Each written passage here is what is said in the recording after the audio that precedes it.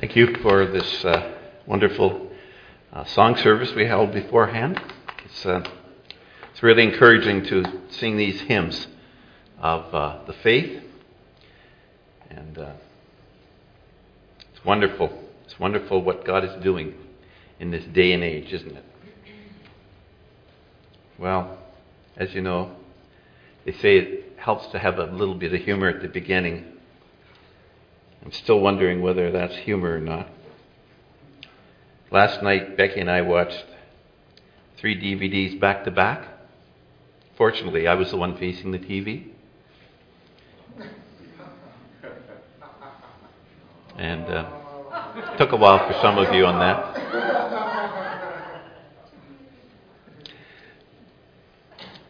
Last week, I've been reading a book on the history of blue. It's pretty interesting.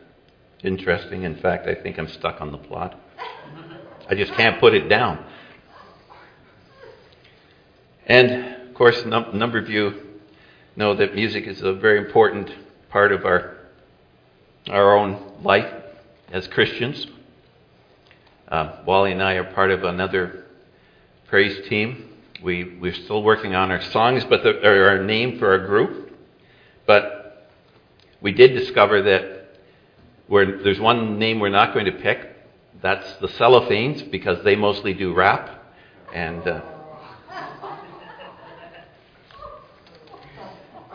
enough of that. Let's get to the word. The study that we're looking at this morning, very briefly, is a culmination of our series. And of course, where do we discover what the church's primary mission is? For some, church is all about sacrament, incense, ornate costumes. We call them robes, but it's costumes. Symbols. And there are places for that in the family of God, no question about that. For others, church is about community, interaction, and the life of a family. For other churches, church is all about getting it right, doing it in a certain pattern, a certain order, having the T's and a cross and the dotted dots on the I's. What does the Bible say about our primary mission? What does the Word of God have to say about that topic? Because after all, it is the Word, and only the Word of God, that will communicate our priorities. If we drive on the highway, as much as some of us like to speed, we are bound by the Highway Traffic Act. It is the Word for those on the highway.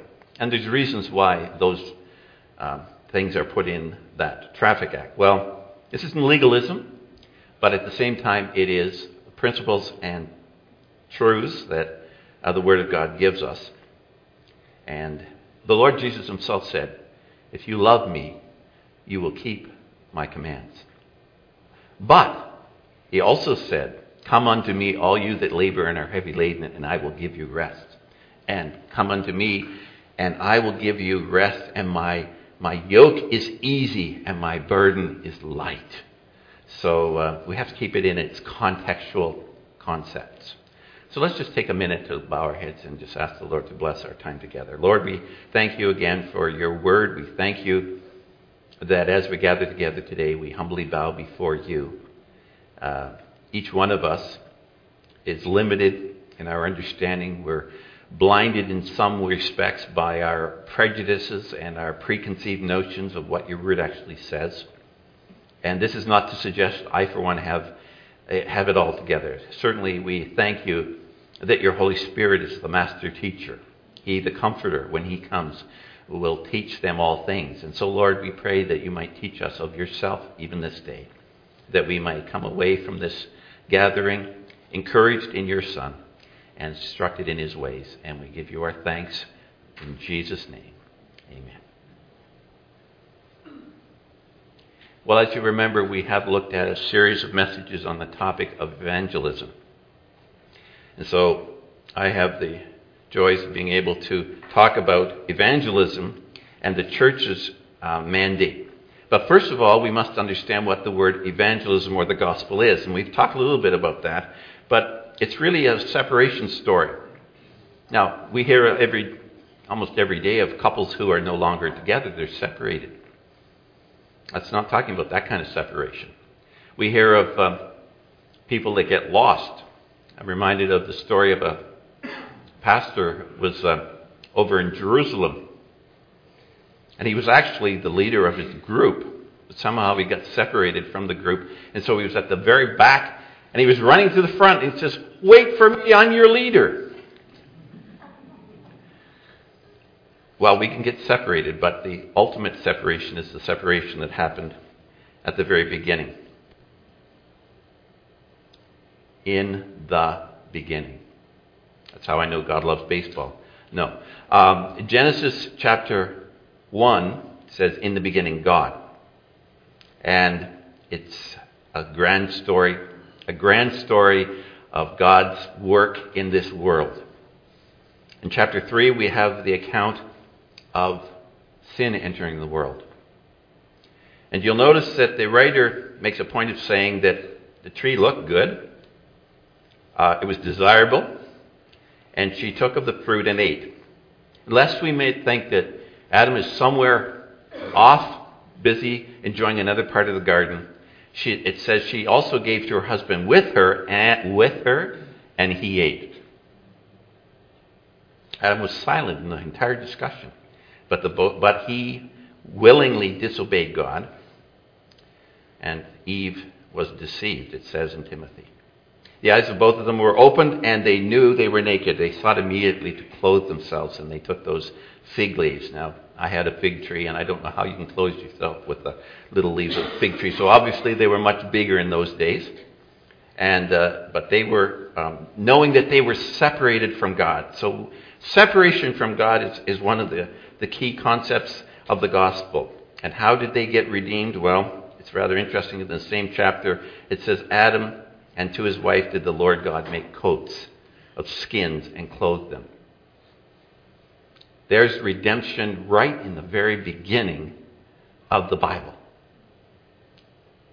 The Lord was using this redemptive act of substituting the death of another, in this case an animal. And all through the Old Testament, that would be the concept. There was a blood sacrifice, God's remedy for sin, death, and separation. And separation there was, because now the Lord God sent him forth in Genesis 3:23 and 24, sent him forth from the garden to till the ground, and he drove out the man. And the very act of the gospel necessitates that people need to know they're separated from God. God is opposed to the proud. He will never take a person in any other fashion but on their knees. And if somebody walks in like the scribe and the Pharisee and says, "Lo, Lord, I'm so grateful I'm not like that other man. I'm so thankful that I've been redeemed." And let's not kid ourselves. The churches are full across Canada, North America, and the world of people who are living on the basis of good works. God is opposed to the proud, and works and pride go right hand in hand. So in Ezekiel 18:20, the soul that sins will die. And Paul says in Romans 6:23, the wages of sin is death. But the gift of God is eternal life through Jesus Christ our Lord. So the grand news is that the blood sacrifice happened. It happened in the Old Testament at the first Passover. And I have quoted Exodus 12:13 for you. "The blood shall be for you a token upon your houses, and when I see the blood, I will pass over you." And in the same respect, when the Lord Jesus died for us, he has allowed each one of us to have that messenger of death pass over us. Isaiah 53 verses 3 and 4 says it this way: He is despised and rejected of men, a man of sorrows and acquainted with grief. We hid as it were our faces from him. He was despised, we esteemed him not. Surely he has borne our griefs and carried our sorrows. Yet we did esteem him stricken, smitten of God, and afflicted. He was wounded for our transgressions. He was bruised for our iniquities. The chastisement of our peace was upon him, and with his stripes we are healed. All we like sheep have gone astray. We have turned everyone to his own way, and the Lord has laid on him the iniquity of us all. And so the grand truth of the gospel that we are sharing is that while we were separated from God through sin and through our original being a part of Adam's family, we inherited the gene pool of Adam, sin, rebellion, and thus we have found a Savior, one who took our place. The Lord laid on him the iniquity of us all. And so we can say with Paul in Ephesians 2:8 and 9, by grace we have been saved through faith, and that not of yourselves. It is the gift of God, not of works, lest any should boast. Now, having the doctrine and having the reality of new birth are two different things. Theology does not make salvation. Theology leaves a person with the capacity to understand what is involved, but surrender and faith makes salvation. And so, the great gift that we are called to share is put in 5 different ways. First of all, we're called to, like the Lord Jesus called his disciples to come follow me, we are called to tell others this good news. Come, follow Jesus. Be like him. Come, read his word. And so it is that we are called to be a disciple makers. The disciples were first called Christians at Antioch. It's rather interesting today. I hear of many who would claim to be Christians, and yet many are not truly disciples. A disciple is one who follows, who learns, who imitates, who lives with, who has relationship with Jesus. Truly a disciple. Jesus spoke about it as a child as well. Surely I say, unless you are converted and become as a little child, you will by no means enter the kingdom of heaven. We have such fun with our grandchildren. I'm sure any one of you who have grandchildren, or for that matter, children, know what I'm speaking of. They bring a smile to your lips. They're such a joy. And he says, you need to be converted and become as a child, a little child. He said that, by the way, to Peter. He said it to Peter after Peter had confirmed and stated, you are the Son of God. You are the Christ, the Son of God. See, Matthew 16:17 is where Peter makes that statement. But it's Matthew 18. Jesus says you need still to be converted. What is conversion? Conversion is taking a dead heart and replacing it with a living heart of Jesus.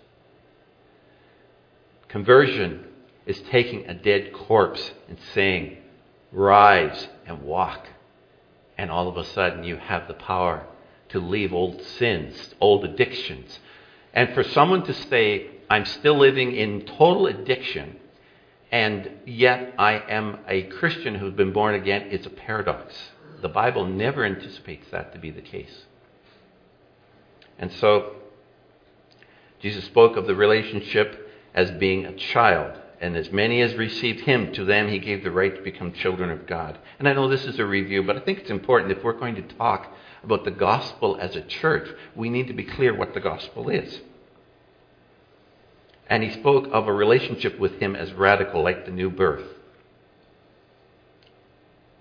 No one, no matter how religious one is, likes to be told, it's no good. You need to be totally born again. Nicodemus was told that. Peter later on speaks of it. He got it finally. Finally, after his betrayal of the Lord Jesus and his realization that no amount of following would do it. You see, if you're just following Jesus as a disciple, but you've never had the new birth, all you are is an empty casket trying to follow the risen Christ. And so he says, be born again, not of corruptible seed, but of the incorruptible, the Word of God, which lives and abides forever. And as Paul experienced in Acts chapter 9, it has a conception date and a due date. Some of us are looking forward to certain dates in this month and future months. We call them the due date, without pinpointing anyone in particular. The Lord has a due date. Paul said he was conceived many times, or not many times, but in many days previously, but he was born again on that road to Damascus. And how do I know it was there? He keeps talking about it. And I love what one of the speakers said earlier. If you have nothing else to say, tell about when you were born again. Because you cannot argue with that.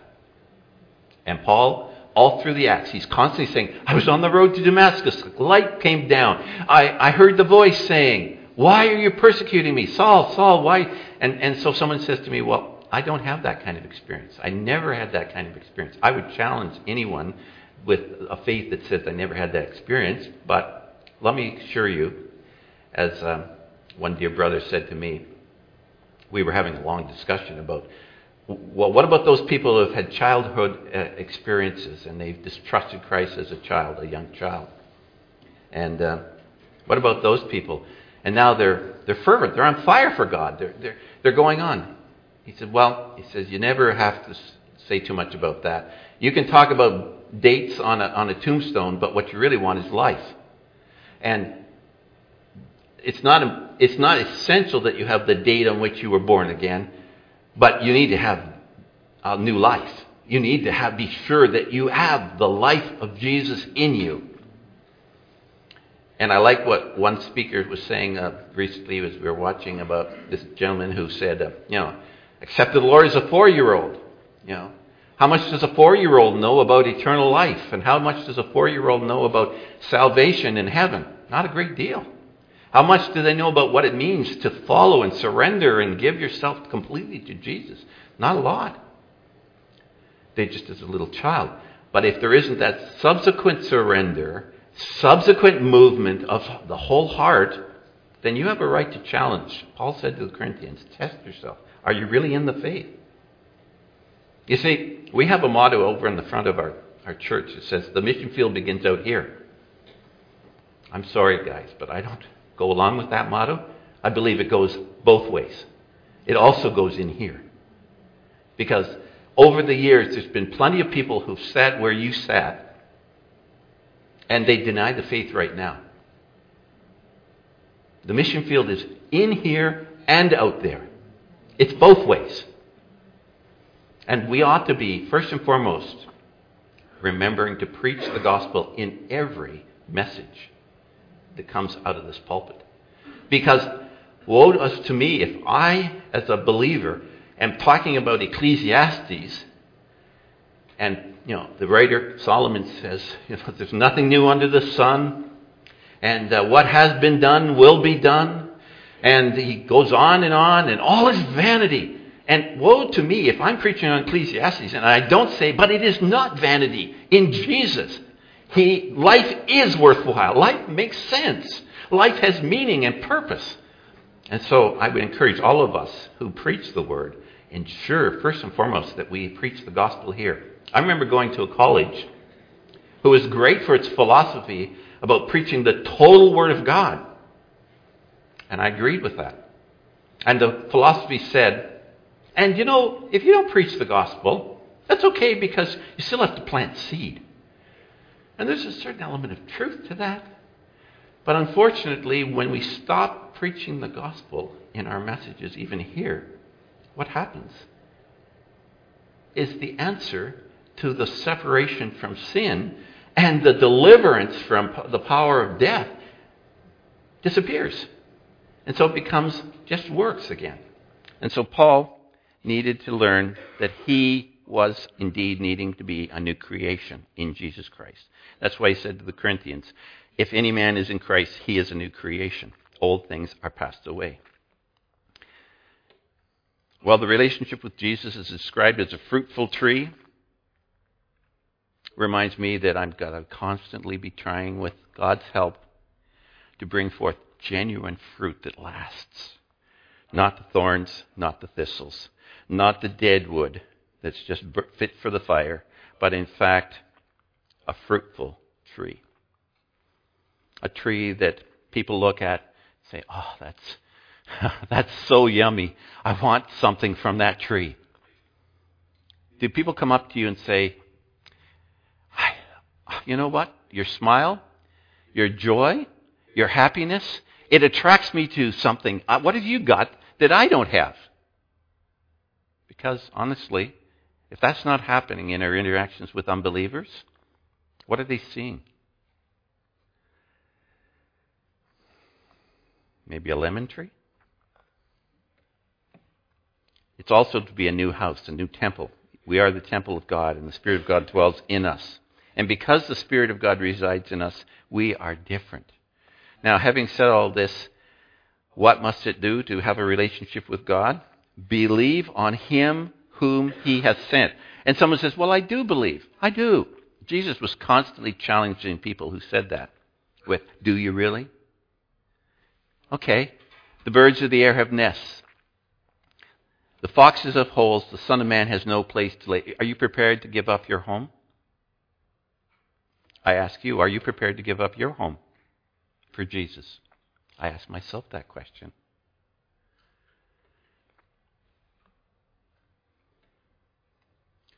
If you confess with your mouth the Lord Jesus and believe in your heart that God has raised Him from the dead, you will be saved. Wow, that's a powerful verse. For with the heart one believes to righteousness, and with the mouth confession is made unto salvation. And then, behold, I stand at the door and knock. If any man hear my voice and open the door, I will come in to him and sup with him, and he with me. So, when we talk about mission, as our church's mission, we have to be clear what the gospel really is. The gospel is not about making the world a better place. I know, we want it to be a better place. Ain't going to happen. But it'll have better hearts within the place that is here. And the gospel is going to go forward. He said, I will build my church and the gates of hell will not prevail. And so this is a success story we're talking about.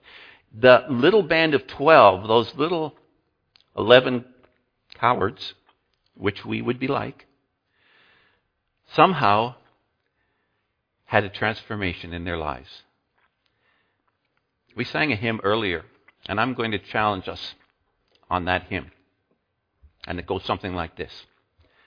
Oh, for 1,000 tongues to sing. Now, you sang that this morning if you were singing the hymns, and it's a good choice. I love that hymn. Do we really want 1,000 people in here? I mean, literally, that's what the hymn writer was saying. I want 1,000 people to come to faith in Christ. Oh, for 1,000 tongues to sing my great Redeemer's praise. We only have seating for 200. There'd be a lot of changes if we had 1,000 people suddenly showed up one morning. There'd be a lot of changes in everything. The nursery, that would be overcrowded.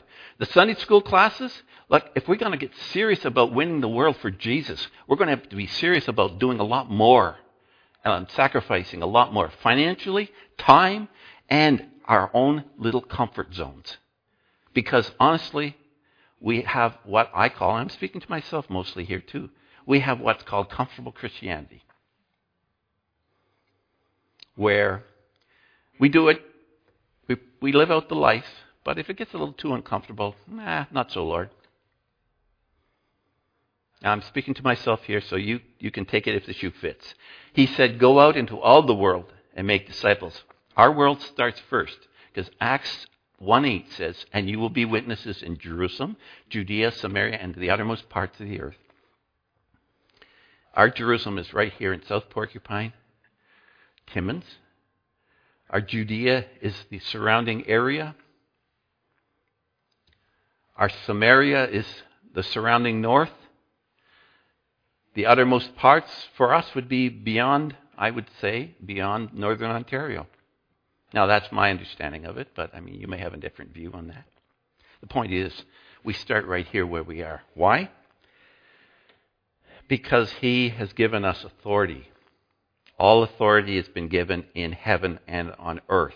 He is Lord of all. And because He is Lord of all, we can go forward for Him.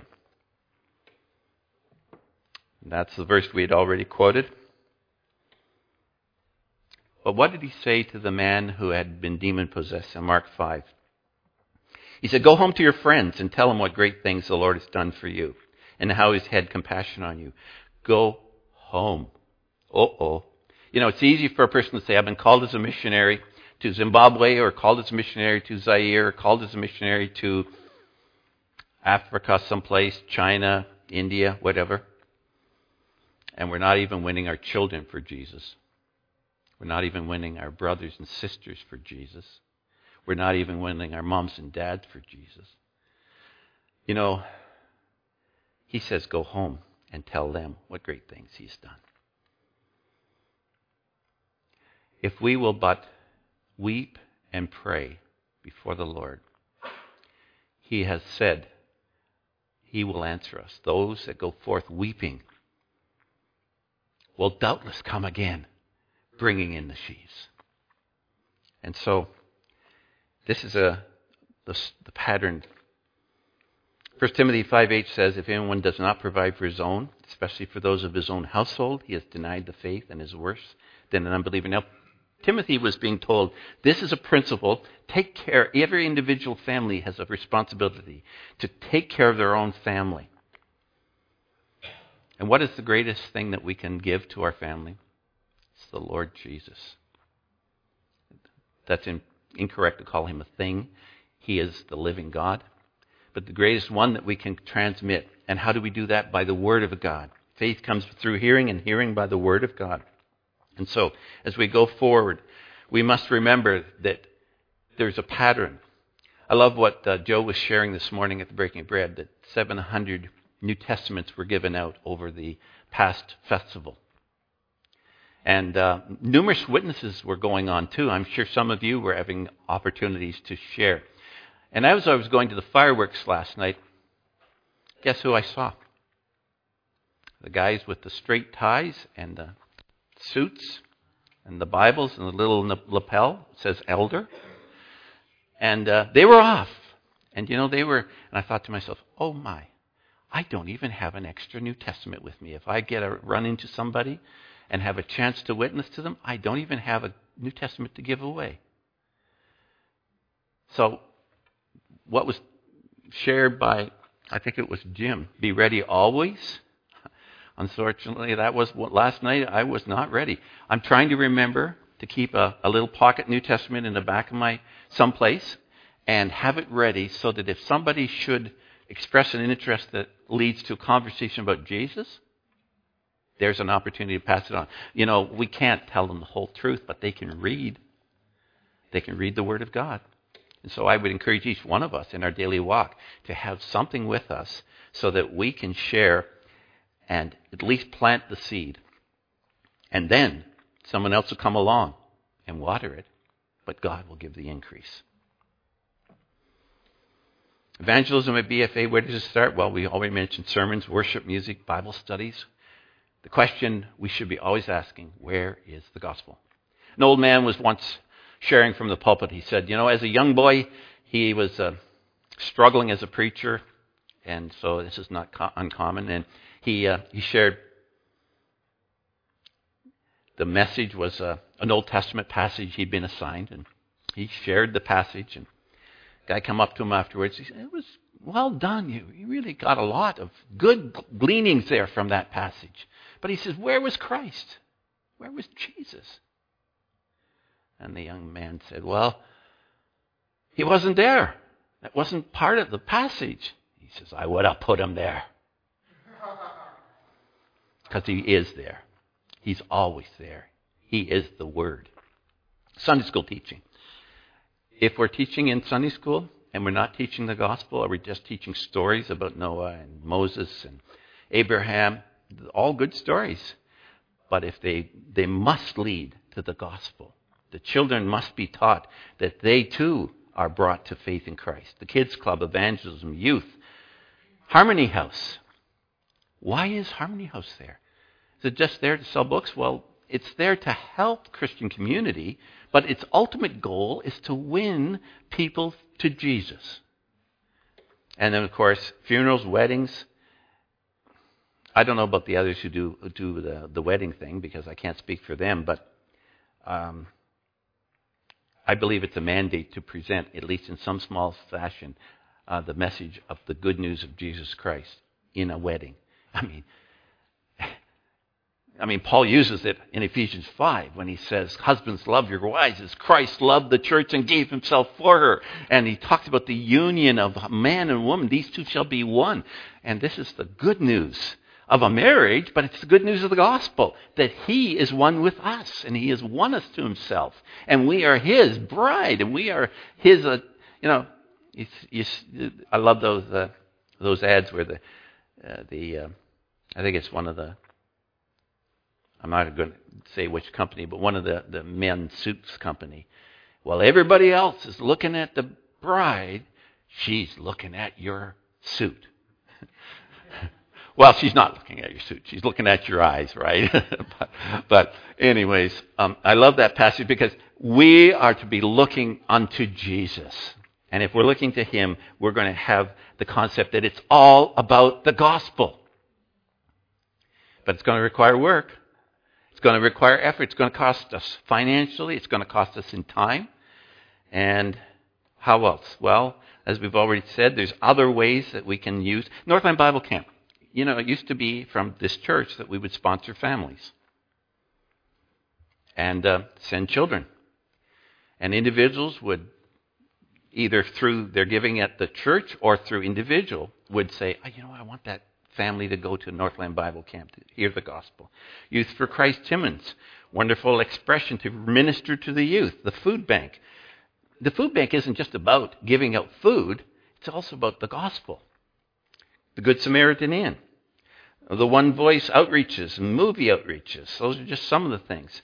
And then, of course, there are workers who are working in the north, missionaries who are from the north. These are traditionally the way we've operated here at PFA.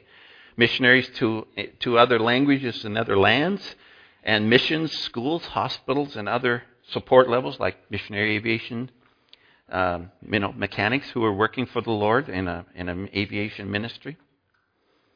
And so, in the Second World War, this was a poster that was put out encouraging people to give blood. It said, your blood can save him. And encouraging, it made sense. A lot of people were in need of blood. But in some ways, your efforts can make a difference, but it's his blood. In him we have redemption through his blood, the forgiveness of sins according to the riches of his grace, Ephesians 1:7. So as we conclude this morning, I would encourage each one of us to, with fresh resolve, to say, if we have not yet, I surrender all. And if we have said that, then in a practical way, say before the Lord, Lord, I've said that, but maybe I've been withholding in this area of my life or in that area of my life. And I'm speaking to myself in that area because no one of us has achieved that sense of holiness or sanctification as of yet. Paul himself could say, I have not attained it yet. And I love what the John Newton was being interviewed. I think it was Wilberforce. And he came to him and he said, I once was blind and now I see. Did I write that? So John Newton said to Wilbur, he said, yes, you did. He says, wow, I guess now it's happening. He was blind, by the way, at that point in time in his life. He'd become blind through his years in prison and other experiences. And so it was the end of his life. And almost to the point of losing his mind, and he still had that faith in the Lord Jesus Christ. So as we move forward as a church and as a people of God, may we do so remembering again, to him belongs all the glory. It's not about me. It's not about the elders. It's not about the deacons. It's not about the building. It's about Jesus.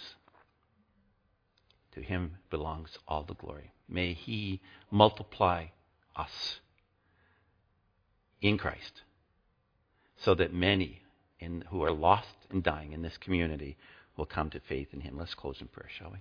Heavenly Father, we thank you again this morning as we've been challenged afresh to make missions our desire, our practical application of all of that we've been hearing through these past few weeks. Lord, may the Lord Jesus be so close to each one of us that we will, just as it were, fall on our face and say, Lord, what would you have me to do?